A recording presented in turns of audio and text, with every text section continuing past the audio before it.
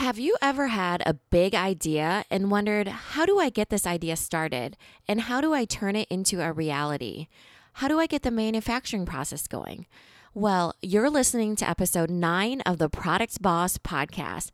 In this episode, Jacqueline and I drop some major knowledge bombs. We go over the exact steps and helpful tips from beginning to end for manufacturing your big idea. Let's get started. Welcome to the Product Boss podcast, where we help product-based businesses grow their sales and improve their strategies. Hey everyone, I want to introduce you to my co-host and biz bestie, Mina Kunlo-Sita, an Amazon guru that has built a multi-six-figure product-based business. And introducing the other half of the Product Boss, Jacqueline Snyder. She has helped launch and grow over 500 fashion apparel and accessory brands, even one of her own.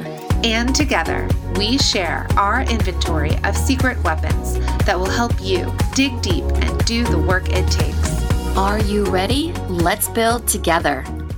Hey everyone, it's Jacqueline, and I want to introduce you to my lovely co-host, Mina. Hey Mina. Hey Jacqueline. Hey everybody. So today we are talking about manufacturing your big idea. We originally thought we'd name this episode Bringing Your Idea to Fruition, but we thought fruition was going to be a hard word to say, and we would probably say it a lot of times and mess up. So thanks again, and we are talking about manufacturing your big idea. Mina, are you ready? Yes, really ready. So sort of want to front load this episode and chat about the big idea and all the steps you might want to take or think about taking to get you from your concept through production and what you can learn from it. And then we're going to dig deep into it later on in the episode. So if anything, listen to this front part, and you want to dig deeper, keep listening. So with a big idea, initially you come up with your concept. And once you come up with that concept, you need to validate that idea. Is it needed and is it possible? Then what you want to do is there will be a section of design. So you'll want to figure out how to create this product and what it looks like. And I would say at the same time of designing it, you want to start thinking about its presence. Is it being sold in stores? Is it being sold online? And how will you package it or display it? So keep those things in mind as you're coming up with the idea for the product and the design of the packaging. Then after that, you are going to need to manufacture your product. You're going to need to develop it and manufacture it.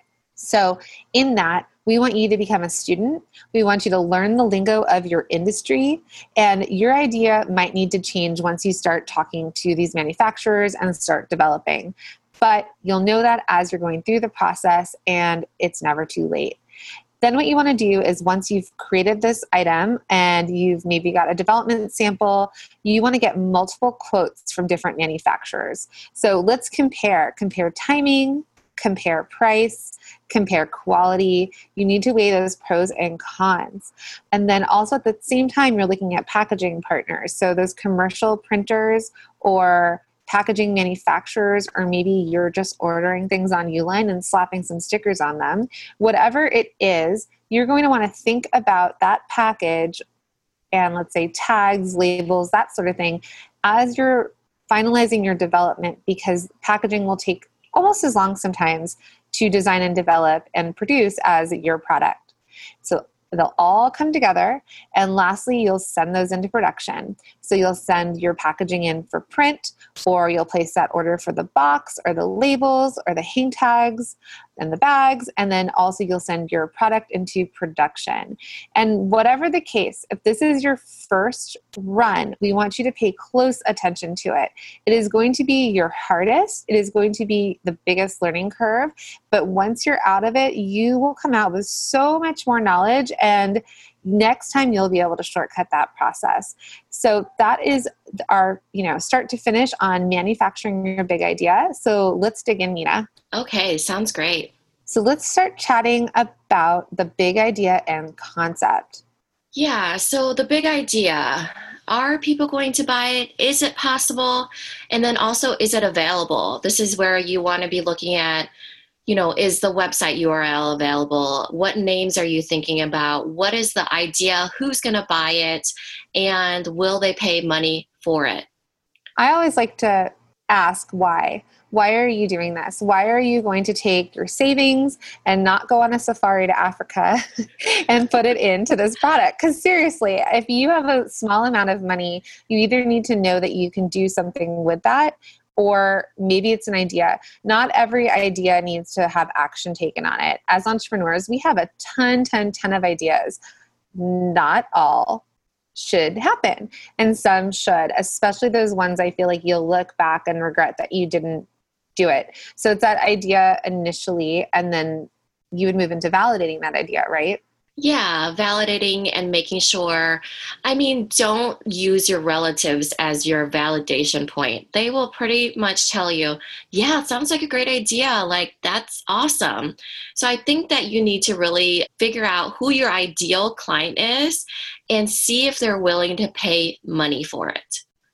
If you listen to this podcast, you'll see how Mina and I come from super different family backgrounds, because my mom would probably say, why? Like, I get some crazy looks from people thinking, okay, Jacqueline, that's okay. That's a nice idea.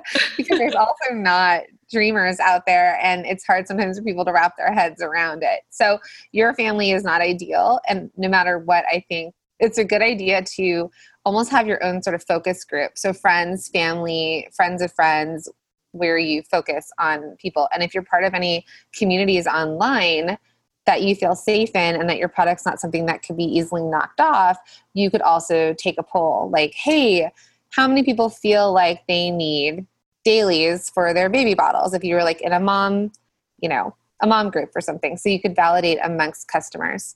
Yeah, and then you get to see actually if you're producing a product that solves a problem. Is this something that is needed in the market that solves a problem for your ideal client or your ideal customer? And that way you get to see if those people are willing to put their dollar bills where their mouth is that the saying? Yeah, I like to tell my clients, because I've worked with so many people coming up with fashion brands, and sometimes I'm like, why? Why is I say that in the most kind and loving way. But really, why? And what are you meeting the needs of? Or what's a wish? So if you think about your customer, she might wish, let's just make up one. Your customer might wish that she had adult-sized tutus, because she loves tutus. She loves 2-year-olds that wear tutus, and she wants a tutu in her size. And so if only there was a company that came out with adult-sized tutus in pink and purple and sparkles. I don't know. Again, not all ideas need to be taken action on. But if you could figure out what that wish is for the customer and how you could meet that need, that would be one, coming up with your concept and then trying to validate it by figuring out what your customer needs. So finding that niche in the market. Right. And seeing if there is even a need, like Jacqueline says, why? Why? Why tutus for adults? So let's say you decide to move forward with it, Jacqueline. Like, what's the next line of thinking here? So, I think no matter what, you really want to work on your customer and your customer avatar. So as you're validating it, you're really honing into your customer, because there might be that need out there, however niche that it is. And then after that, I'm a designer by trade, so I would say that design is important. So even if you are not a designer, you start to sketch or pull ideas together. Then you might want to find an expert or a designer. So depending what you're creating, if you're doing a toy product, you may hire a toy designer. If you're doing fashion, a fashion designer, or even someone in graphics that can actually illustrate it for you, someone who can actually draw the product 3-dimensionally to explain it. Because I tell my clients all the time, it's like hiring an architect to build your house so they can give clear plans. So once you figure out the design, you also need to figure out the materials you're using. And as you're starting to figure that out, think about your packaging as well.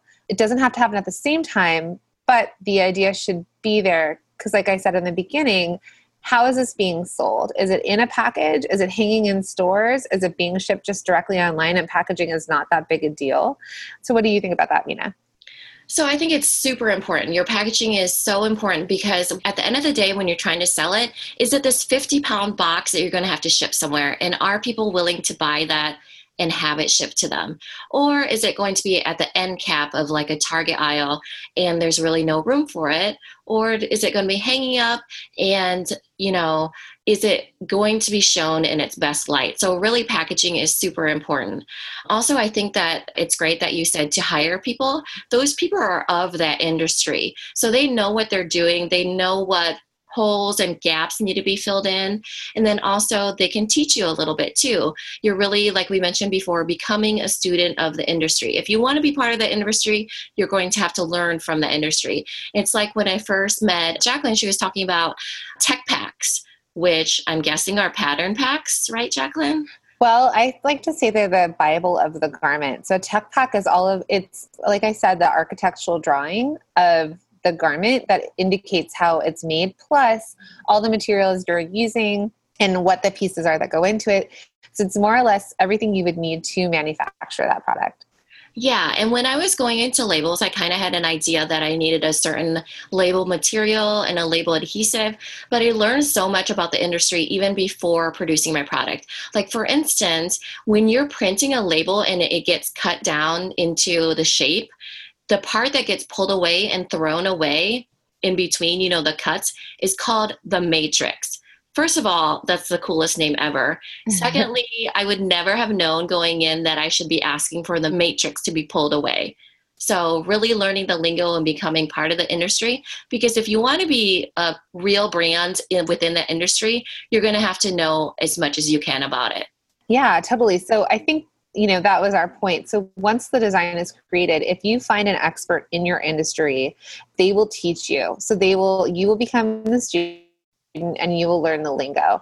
I have a cheat sheet for my clients for when they go to trade shows to source fabrics that basically are questions to ask while sourcing fabrics. So they don't sound like a newbie and that they are asking the right questions, because you don't know what you don't know. So you might find a fabric that you're in love with, place an order, and then find out all of a sudden you have to order 500 or 1,000 yards, and that's not appropriate for your company. And so you do want to be open to learning and just learning as much as you can, listening to podcasts, YouTube videos, reading, getting books, and then the expert. I mean, last year was my year of experts, and it just escalated my business. Like, it moved me forward tenfold. Yeah. And also, even when you're thinking about packaging, there's different things like the term bleed, when colors bleed off the edge. That costs more than when there's like this white outline, for instance. So learning about that and the packaging that you'll want, learning the standard sizes. When things come in standard sizes and there's already like a die cut of that size, it is substantially less because you don't have to pay for a new size. So any of that stuff, even when you're thinking about shipping, for instance, if you're shipping out a box, how much will it cost? Usually USPS, for instance, has maximum sizes, so dimensions of a box. Will your box fit within that maximum dimension? So any of those things where you just learn as much as you can, so you know what quotes and what prices and what costs you're really going to have in the end. And just remember, especially if this is your first time, you're learning. Cut yourself some slack, stay open to learning, and just don't make those mistakes again. Learn from mistakes that you do make. But to learn the language of your industry, I could design a toy. I could draw a picture right now of a doll I want to make, but I have no idea whether I'm using the right materials, like how it works with a mold versus getting a face painted on. And so if I could find an expert to talk to, even as a consultant, a toy designer consultant that has worked in that industry, then they would be able to then explain to me some parts that I don't know yet. So do look for the help, look for the experts, look for the groups that you can join and start that conversation. So after that, you'll be implementing those learnings, and then you're going to get quotes. So in that way, what will happen is you're going to have two separate times. You're going to have development and you're going to have production. Initially, you'll take your product to be developed. Many times, the factory that can develop your product is also someone who can produce your product. And oftentimes they want to try it out initially.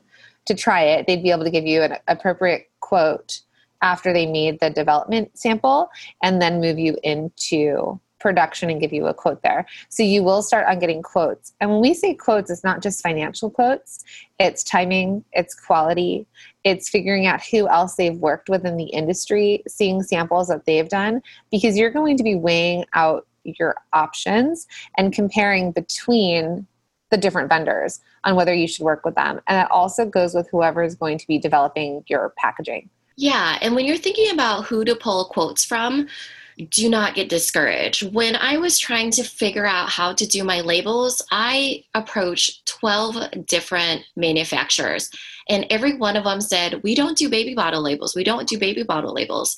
But I didn't give up. I learned the industry. I learned, hey, I actually want a waterproof label that can withstand these temperatures. I really learned the speak of the industry, because there is no manufacturer out there that will want to sit down with you and brainstorm what those differences are. Like, you can tweak it this way, you can tweak it that way. That's where the consultant and the expert comes in, where they can be like, hey, here's what you need and how to ask for it. So you're really asking for the right quote, and they're asking the right questions and digging deeper with each manufacturer, and they'll be able to give you exactly the type of quote that you want. Really, when you're pulling from a commercial printer quote, let's say, even they say, what type of color is it? Is it 4-process? Is it one color? What's the flat dimensions? What's the end dimensions? And then does it have bleed? Doesn't it have bleed? Everything like that, where unless you know about pulling a quote from a commercial printer, that is just not lingo that's in your wheelhouse. And then also, that's exactly the type of talk that you need from every single manufacturer. So you're pulling the exact same quote from like whoever, multiple quotes from multiple manufacturers. And that way you can really see, you're comparing A to A, apples to apples. And then you're able to see like what manufacturer has the best quality and which ones that you like the best. So Mina, you and I have had similar backgrounds in the way that we came from industries that are relatable to maybe where we're at now. So I went to school for fashion design. Shout out to Otis College of Art and Design. And we wanted to be designers, but the whole program was, you will learn to sew, you will learn how to do patterns, you will learn how to drape garments, because the head of our program was like, if you don't know how to make the product, you can't design the product correctly, and you can't instruct the people that are making the product for you on how to do it correctly. So if you understand how a garment gets put together, you'll, one, design more appropriately, and two, if you do run into a pattern maker, a sewer that says this is not possible, because people say that, and it's more of, I don't know if it's that they're lazy or that they're just, people get set in their own ways, and the innovators are the ones that are like, we can do that. And, like, think about the internet. Like, how do you make that happen? And so there's the innovators, and they're the ones who will figure it out and instruct. And so for me, I've done so many products where if I can work it out in my head and come up with a solution, then I can tell the person who's going to be making it, this is how you do it, try it like this. And that's probably the same for you, where they're also stuck in their ways. They didn't even really want to waste their time on this baby bottle idea, right? Right. They straight up said, we don't do baby bottle labels. But that's because I was phrasing them as baby bottle labels. If they heard waterproof labels or water resistant labels, any of that, they would understand, and they'd be like, yeah, we have that. Which kind of brings me back to what we were talking about before, which was, did we talk about reference products? No, we missed that one. So there's such a thing as reference products, which are products that are already made. So a lot of times it's easier to go into a manufacturer and say, here's what I would like to do, but can we shift it and evolve it a little to look like this? So just a quick story. When I had tried out, in my first year of running Low Labels, I tried out for Shark Tank. And the guy, I think his name was Scott Sanders, I'm not sure, it was Scott something, but he was hilarious. He was the producer. He straight up said to us, we see almost 50,000 entrepreneurs a year, and there is no idea out there that is original. We have seen everything. We have seen it all. Even if you think that your idea is original, it is not. It's been done, which is also a plus because now you can go out to all these different products and you don't have to reinvent the wheel. You can take a machine that does something else and really reinvent it to what you're trying to get it to do. I didn't invent the label. I just made it what I wanted it to be. And then also just another side note for the Shark Tank experience. So he also said, when you get into line, make sure that you have your application ready. See, like that girl. And he pointed to me. And that has stuck with me. And that just goes to show you what a teacher's pet I was, because I was so proud in that moment that, see, I have my application out. You're like, and I graduated in 3 years from college. Yes. Thank you very much for pointing that out. Thank you, Scott Sanders. Or whatever your name is. Yeah, I know. I don't even remember his name. But he was hilarious, but very blunt and so funny. And that stuck with me. That was one of my highlights of my Shark Tank experience. We both had Shark Tank experiences. I say this to my clients, you can't reinvent the wheel, but you can redesign it. So it's that idea of, thank you. Because I would hate watching Shark Tank as much as I applied for it and also got to the same stage as you. But it stressed me out because it was literally like my phone calls every day with potential clients telling me about their ideas. And generally, there's this shared consciousness that certain ideas are floating around amongst a lot of people. So for example, some years back, sexy swimwear was in. Every single person that called me was doing sexy swimwear, like lingerie inspired swimwear. And I would have 3 to 4 clients doing the exact same thing, even bringing in the same samples. Everyone was different. Everyone, we produced, if you all wanted like a little Brazilian bikini bottom, each one was made separately according to the client, but we had multiples. And then it went into men's swimwear. Then there were like game day type stuff. And then recently it's been athleisure wear because everyone sees how big Lululemon is. So you'll see these trends happening because we're all sort of sharing this shared consciousness of a trend that's happening. If your phone's getting bigger and something needs to, pop sockets are the thing. But yeah, you're right. I mean, no idea is original. So Cuffs Couture was inspired by athletic. That's my brand, Cuffs Couture, that I did. And it's a wrist wallet accessory. And there were athletic wrist wallets, but there weren't ones to go out with. And I'm a fashion girl and I wanted to look cute and dance without a purse. And so I took an idea and redesigned it and remarketed it. Like it wasn't for the runner, but it was for the girl who hated having her bag while she went out to the clubs and she just needed her key and credit card and cell phone and that sort of thing. Yeah, exactly.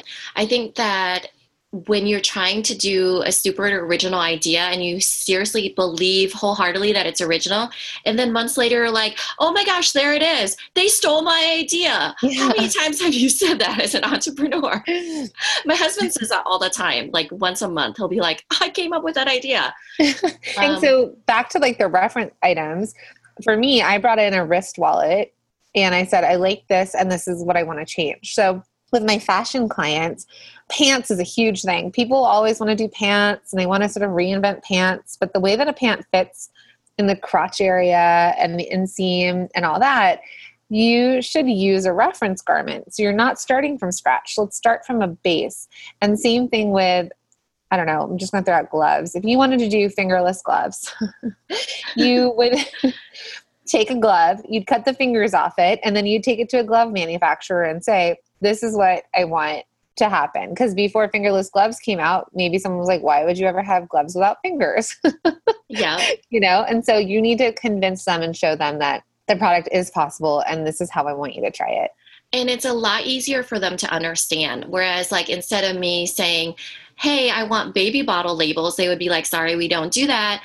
I'm saying, I want this label, but I want it this way and with this adhesive and with this material and blah, blah, blah. And then I'm speaking their language and they can kind of get an idea of what they can do within my idea. So I have a friend / business person that does Spice Trail, their gourmet snacks. So it's basically trail mix or granola. It's granola. But instead of going the route of sweet, they went the route of savory, and they're inspired by multiple different types of ethnicities in cooking. So Indian, Moroccan, Texas barbecue.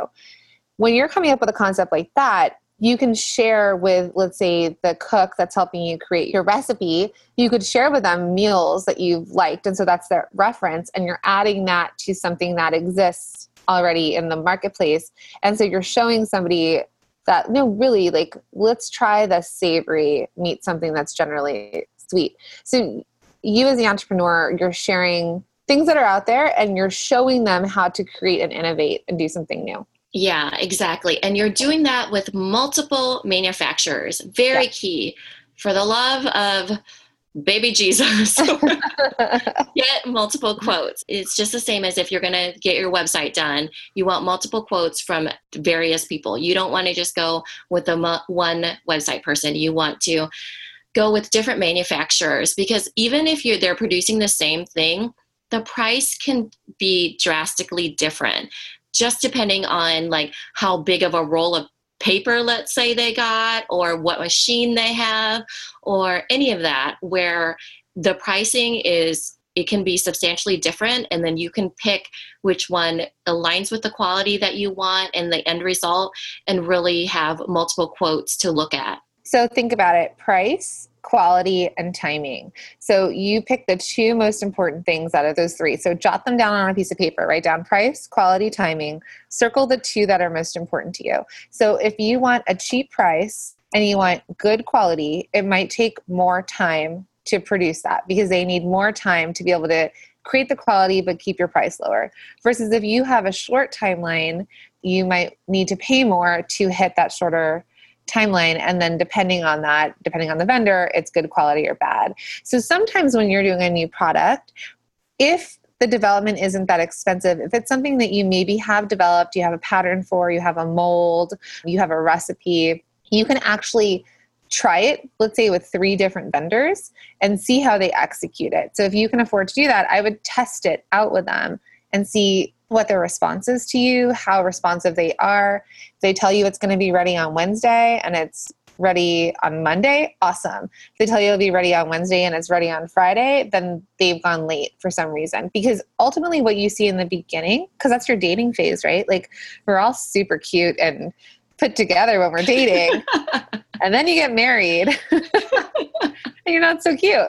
No. And so in that dating stage, they should be perfect. They should be everything you wanted them to be. And if they're not, know that that's showing you what they're going to do later. And if they change the price on you. So if you can try it, if your product allows for you to do that, I would try multiple vendors before you marry them. Yeah. And also, you should make sure that your company that you're working with has a designated customer service rep for you.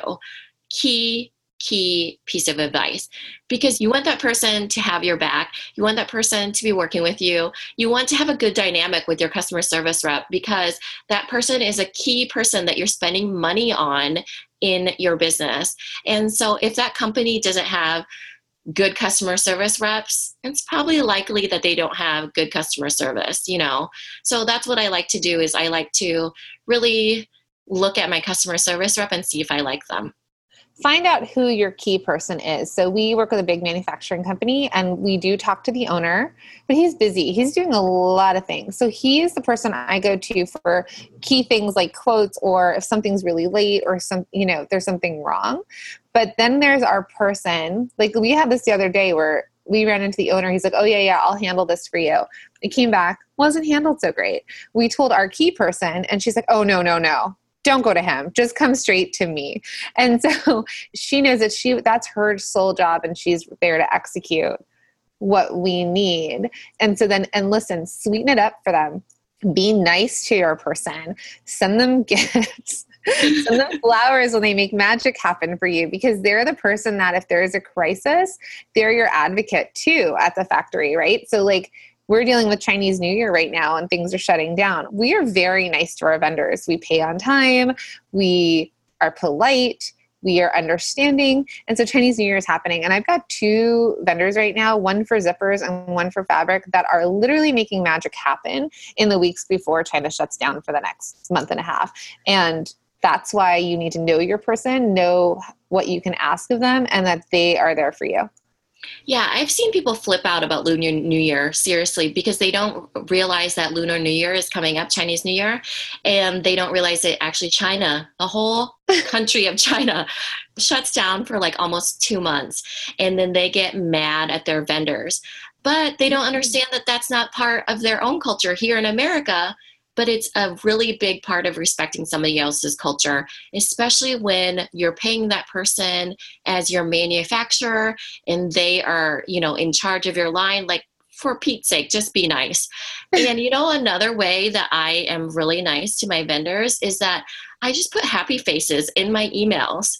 Like something as small and silly as that, but they feel very personally connected to me because I say, oh yeah, have a great day, smiley face. It's just like, you know what I'm talking about, right? That semicolon parenthesis. Totally. I tell them that they're godsends, that they're like God's gift to fashion. I mean, and I'm serious sometimes, but it's those little reminders and compliments. Like, we know you're doing the best you can.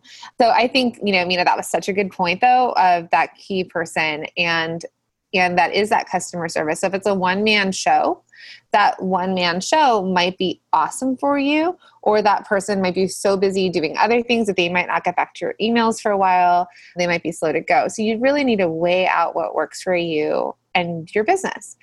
So once you've developed the product, you're getting quotes, production, or you're happy with the product, how it's made, you're getting quotes on production, your timeline on how long it will take to manufacture and the cost associated and the quality, that's when you're going to send it to production. So usually around that time, if not before, you also want to get your packaging out of your hands. And like I said, at least in fashion and some of the packaging we deal with, like boxes, bags, labels, tags, some of that takes a while because you have to send the design, you get a sample back to check it, you might have adjustments, it goes back again. And a lot of this is done overseas, so the timeline is longer. So that goes back to other cultures, timelines, shipping, and freight.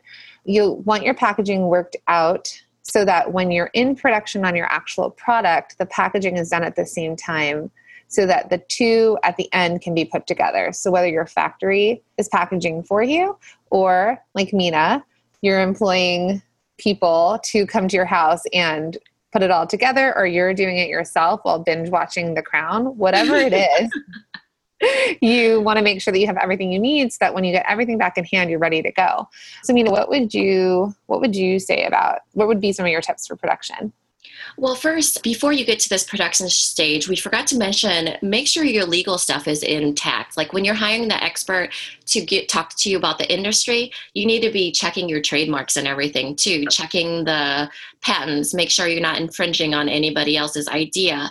So make sure before you send to production that your legal stuff is intact. Let me just add to that. So if you're manufacturing overseas, your trademark or patent is only appropriate for wherever you filed it for. So I think there's 7 places for a trademark across the globe.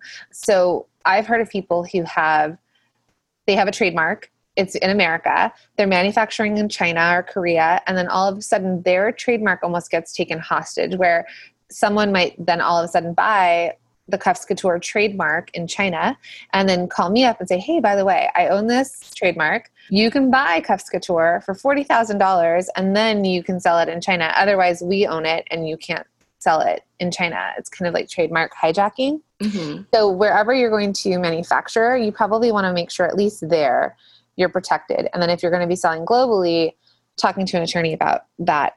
And then let's say in fashion, you need a manufacturer's license in certain states.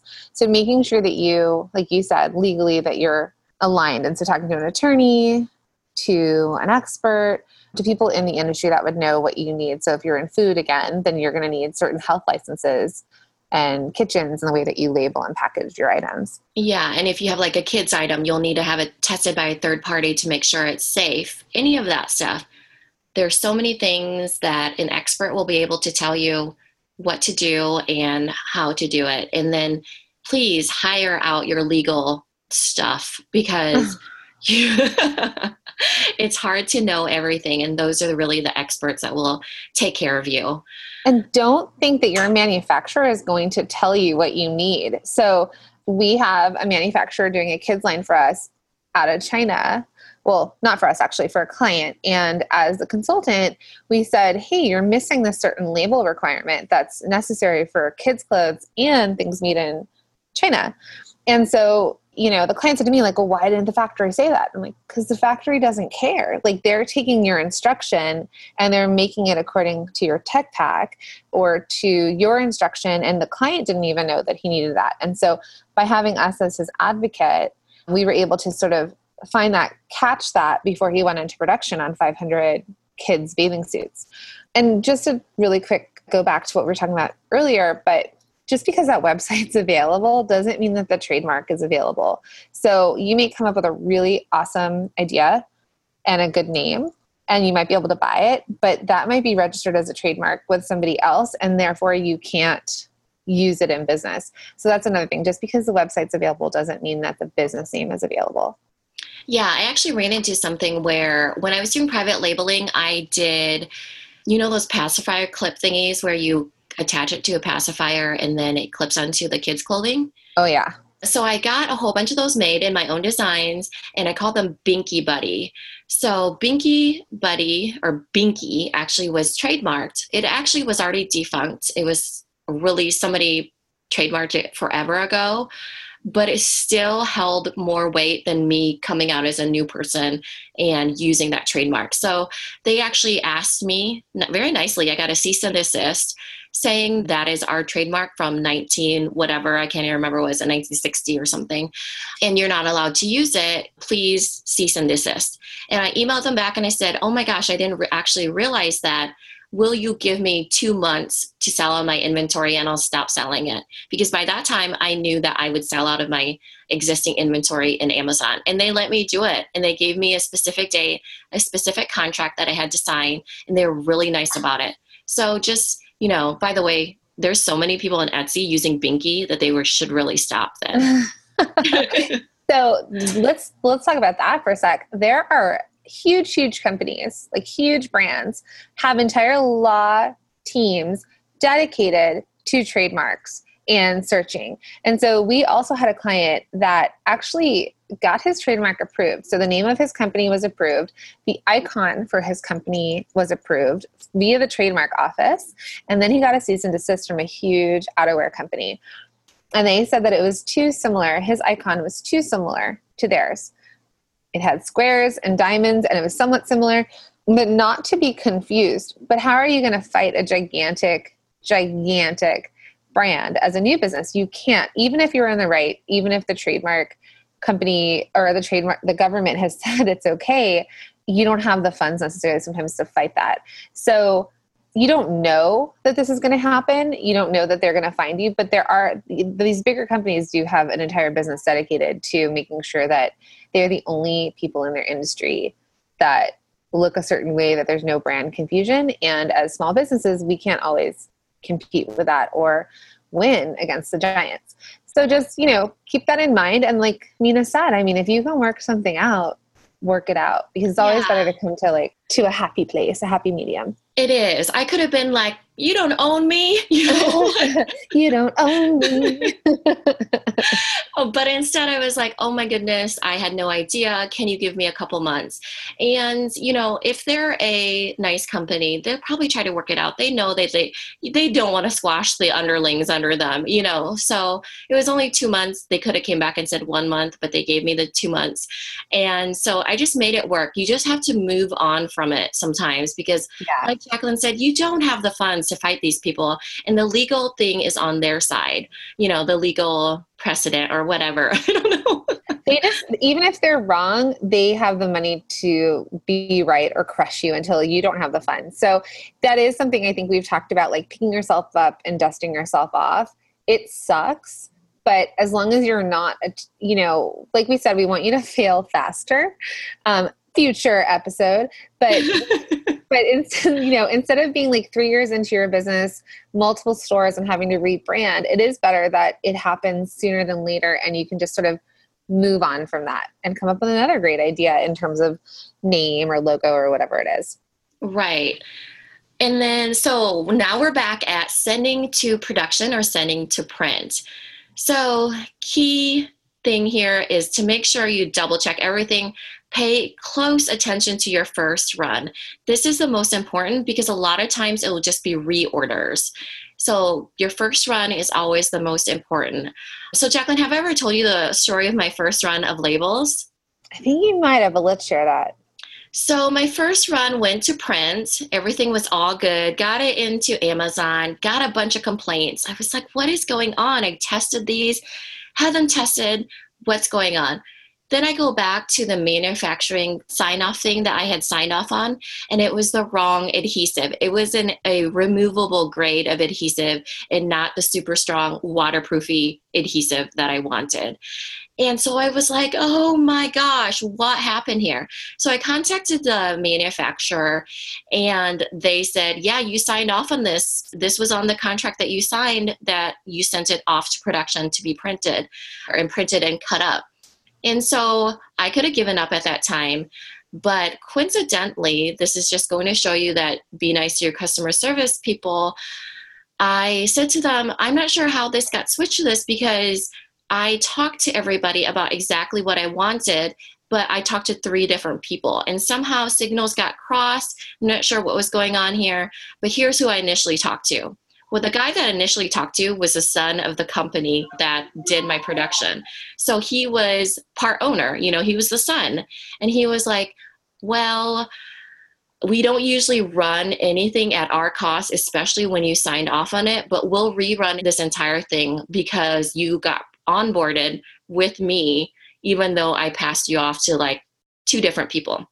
So he reran that whole run, which is unheard of, at his own cost for me. And literally they bit the bullet and took the cost under. And then I had to pull everything from Amazon, which was a cost, let me tell you. And then I had bad reviews. And then I just had to move forward. I pulled everything and had Amazon remove it, send it back to me. And then I redid the whole thing and I got it in to Amazon again, like a month and a half later. And then that manufacturer contacted me a couple weeks later and he was like, I just want to check in with you. I know we reran the whole thing. He didn't want to lose me as a customer because he knew that I would possibly be a good customer in the future. So which was really nice of him.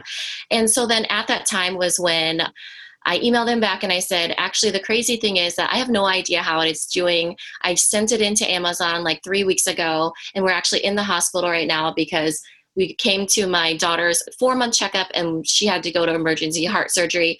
And then at that time we just had gotten in there. And so he emailed me back saying, oh my gosh, I can't believe it. I'm so sorry. Our prayers are with you. And he built like this really good relationship with me. Well, I barely talked to him because I wasn't paying any sort of attention to anything besides my daughter at the time. Well, a year later, when I was evaluating how my life had changed and profoundly from the heart surgery and profoundly from all the people that had helped me during that time, he was one of the people that had changed my life. He reran that first run for me at no cost, and he basically made it so I wouldn't be discouraged. I pulled all that stuff from Amazon and made it happen, and I didn't get discouraged. And then I sent him an email a year later saying, you changed my life. I just wanted to tell you thank you. Here's how you did it. You reran that first run. I'm so thankful that I found you guys as my manufacturer. And now we have an amazing relationship. I'm not kidding. I know that's that's a once in a million lifetime story, but it just goes to show you how people come into your life and how they can change it and how they can be like these huge part of your story that you don't even realize, So that's incredible. Yeah. First run went badly. Moral of the story, be nice to people and they can become your life changers. Yeah. I mean, that's the thing, right? We're all in it together. So you're creating the product, you're bringing business to them. They're helping you execute your dream. Together we're all working together to manufacture and to create products, right? That's why we've created this community. And so not everyone's as understanding, but a lot of times in fashion, people will make up for their mistakes. But that would bring me to what he had mentioned to you, the contract. Mm-hmm. Going back to legal, plus they don't tell you what you need to say or do, right? So they knew that you needed permanent bottles, but they still made it that it wasn't permanent, the labels. And so they have no idea what's in your mindset. They're going to do what you tell them. So that's why your contract has to be super specific to what your needs are. Like in fashion, we tell them the thread color to use. I remember in college, people had entire internships. One of my friends had an internship at Speedo, and the entire summer, all they did was identify the thread being used for the Speedo logo that's embroidered onto bathing suits. They matched fabric to thread. But it's important because if you assume that that person's going to put the right thread color on, you're surely mistaken. And so contracts, that's why we talked about like tech packs or some sort of instruction manual to what your needs are with specifications. And then in fashion, I'm not sure, you tell me, but I'm sure there's a way of this, but in fashion, we ask for a TOP or a top of production. So that's before the entire production is ran. We get to see a production sample to catch mistakes. For you, it might have been that they sent you an initial print that you approved and then they go into production after? Yeah, it's not an actual tangible physical thing. It's a proof. You get a proof and you sign off on it. So it's electronic. And so you have to be very careful in everything you're signing and everything. It's not that they intentionally mess anything up. It's that you're not their only client, so they have a million jobs, a million runs, so many things going on that they're not going to remember that, oh, this should be this adhesive or whatever. They're going to go into the run. The machines are going to do it, and they are going to crank out a ton of jobs in a day, so it's your responsibility really to make sure that you have all the details correct and right, and that you're signing off on something that where they give you the proof and you A-OK it and you say okay to print or okay to produce, that it's exactly what you want. And think of an assembly line. So think about cars being made and the assembly line there, or I tell my clients all the time with clothing, not one person executes the entire product from start to finish. In fashion, samples might be made by one sewer and they're jumping onto a bunch of machines. In production, they might be sewing up all of your side seams, and that's one sewer. And then that bundle of half sewn garments gets taken to another machine with another sewer, and they're executing another portion of it. And then sometimes there's a lunch break, or sometimes there's overtime, or sometimes people switch machines. And then that first person hasn't told the other person, oh, by the way, this garment looks like this, but we're actually changing it to this. That communication sometimes doesn't happen. But if this is documented on a piece of paper, if there's an exact production sample, something that shows this is how I want it, then you have your proof of, we call it a sew-by sample in fashion, but you have an actual sample that is approved to copy. And if there's changes, you want to make sure that it's changed appropriately so that there's no sort of miscommunication. So that goes to like the contract and manufacturing, and that we could talk about that probably forever. But like you said, it is the hardest, and there's a lot of learning lessons, and that's awesome though, because as long as it doesn't put you out of business, what you've learned, you should just take that and do it better next time. Make a change next time. Yeah, improve your process. And another thing to keep in mind when you're picking your manufacturer too is, again, shipping. Is that manufacturer like in Alaska? If they are, it's going to take a lot of money to ship to you. So even having that in your cost, and don't forget about shipping, wherever you need it and everything. So, and also duties, like freight duties. Oh my God. I ordered fabric from Italy once. I think it was $1,800 worth of fabric. They ship it to you. You say, okay, this is my courier. It goes through customs. Then UPS actually sends you a bill later once it gets to you for freight and duties. And so I think I paid $1,200 for $1,800 worth of fabric. This is when I first started Cuffs Couture. It was this cost that was almost the exact same amount of the material I was buying that I had no idea it was coming. So when you are importing, shipping, especially if things are coming from overseas, ask them, is that landed? Does the price include getting it through customs to our shore? And then you just have to pay from, if it gets shipped by boat to New York, and then you need to get it from New York to Utah, then does that price include getting it to New York? And then you're just paying from the shipping from New York to Utah. Those are just things that you're going to want to ask. So there's no surprises in the end. Right. The cost can really add up, and then just learning everything you can in the process as far as manufacturing goes. It's fun and wonderful to have this big, great idea in the beginning, but the implementation can get to be a lot if you don't know everything you need to know. And then we come to packaging. So like we said, you want them to both meet at the end and get married. So you can choose. So for example, Amina gets her production made, by her contractor, and they ship it to her, and she sorts and packages at home. There's some people that might be producing their own product and packaging at home. There are people that the factory can package for you, where you send them the boxes, you send them the bags, you send them the labels and the tags, and then they will actually take the finished product. They'll quality control it, or you go there to quality control in the factory, because let's not forget about quality control. You should be inspecting the goods before you ever send it to your customer, and before you finalize with the manufacturer that you're accepting the goods. Because when you accept them, they might have terms like 3 days to inspect goods to let us know if there's some sort of quality issue. Then you could, if they're going to put the two together, the packaging and the item, you might be paying an extra charge for finishing. And so that's something to be aware of too. Not only do you have the cost of your packaging, but also the labor included for them to put the two together and then, shipping to you. Versus if you're doing it yourself, weigh out that labor for yourself. Are you paying yourself? Is it worth it? Or do you have to hire people to do it for you? Because you could be paying your manufacturer sometimes cents on the dollar to do mass quantities, versus if you have to hire someone, at your own factory or your own house or whatever it is, at, a minimum wage or $15 an hour, or whatever that is.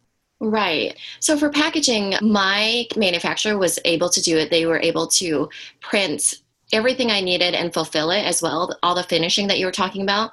It was my decision that I didn't want them to do it, because since my background was in graphic design and commercial printing, I already had a commercial printer that I was working with for like a decade.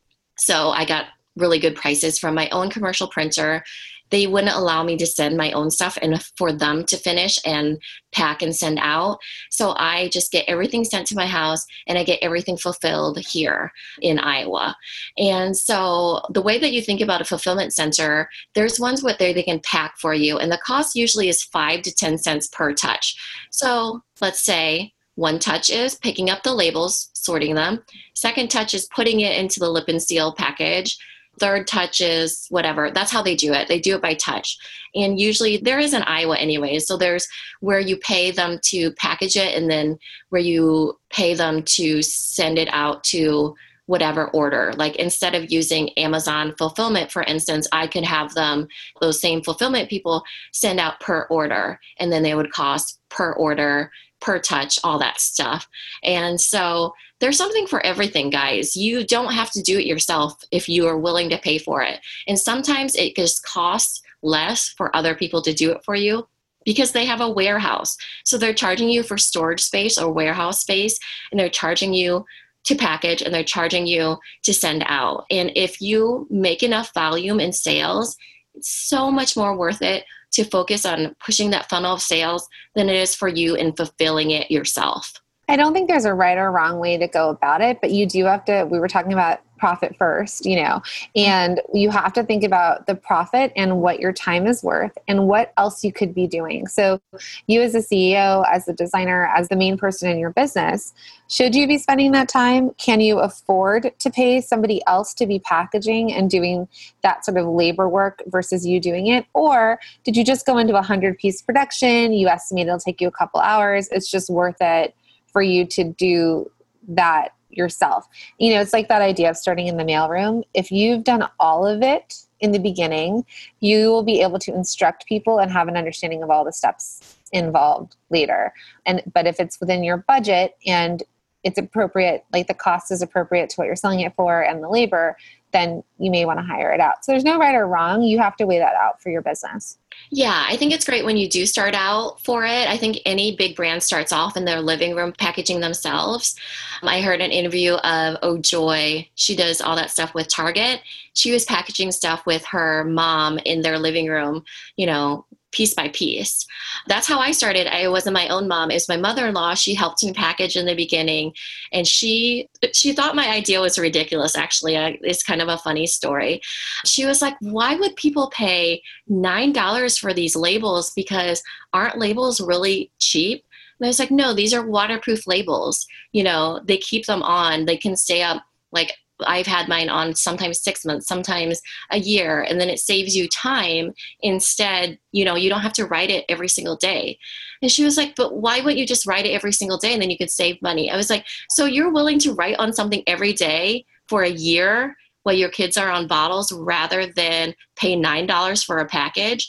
So obviously, story told, she was not my ideal client. So that, just to give you an idea in that validation part, what I'm talking about, that was one of the people that was like, I don't know if I get your idea. So it's just make sure that you're looking at your idea from your ideal client, because obviously it is needed. And my ideal client or customer is one that likes to save time and likes that convenience. Same with Cuffs Couture. One of my best friends, I told her and to her face, I'm like, you've got the Mary Poppins bag. And she's like, absolutely. It's like, do you have medicine in there? Yes. Band-Aids? Yes. Tweezers? Yes. Women's hygiene products? Yes. Multiple chapsticks and lotions? Yes. She is not my customer. She does not need Cuffs Couture. Me, on the other hand, I was wearing a jacket and I had my wallet, my little tiny like card wallet in one side and my phone on the other with my headphones. And that's all I needed when I went out, because I took an Uber and I didn't need car keys. And I was like, that's the difference. It is okay that your idea is not attractive to everybody. So I think that's a good conclusion to this episode, is that going back to your niche product and your customer, you don't need to be everything to everybody. You don't need to attract everybody. You just need to attract the right people that get it, that want what you're selling, and that there needs to be enough people that want what you're selling to make it worth it, to make it worth having this business and spending all this time growing it and dealing with manufacturing. Right. Exactly what I was thinking. We've been through it. So you know what, everyone, we would love for you to go over to our Facebook page, The Product Boss, and share some manufacturing stories, or share some stories that you have from what we've discussed in this episode of either nightmares or ways that your contact, your person has really just gone above and beyond. I'm sure they would love a shout out, or if you just decide to do what Mina did and drop them a note and say, you helped me get my dream out there, like turn it into reality. Thank you so much. It's those little notes, those little things you do. And then also, we all like to share our battle stories. So, feeling like, oh yeah, I had a manufacturing process that went horribly wrong, and this is what I learned from it. That helps all of us learn and grow. So please head over to our Facebook page to share. We'll create a post up there and then share that in the comment section. Yeah, and I think you can go directly to it. It's theproductboss.com/FB group. I think that's it. So check out our show notes just for the direct link, and I think that that's what it is. So this was awesome. Thanks, Mina, for sharing all those stories. It's so interesting to know that you're not alone. No matter what industry you're in, you're not alone in some of these things that happen as product entrepreneurs. Yeah, manufacturing can be no fun, but it is such a huge part of your journey. And so hopefully everybody gleans some information from that and they can skip past the nightmares. So again, check out The Product Boss on Facebook and we will chat with you there. Thanks, everybody. Thanks. Loved this episode of the Product Boss podcast? Head over to iTunes to subscribe, rate, and leave a review. We would so appreciate it. All right, product bosses, let's make it happen. This episode was brought to you by our mastermind, Multi-Stream Machine. Multi-Stream Machine is our 12-week program that takes the high-level knowledge of two product-based experts, myself and Jacqueline, combined with all the inspiration, accountability, and magic of a peer mastermind. We coach the hot seats through their struggles, facilitate the advice of all their fellow product-based masterminders, and help to focus everyone on more sales. Believe me, it's not only business changing, it's life changing. And we want you to be a part of it. Go to www.theproductboss.com/mastermind to learn more or to apply now.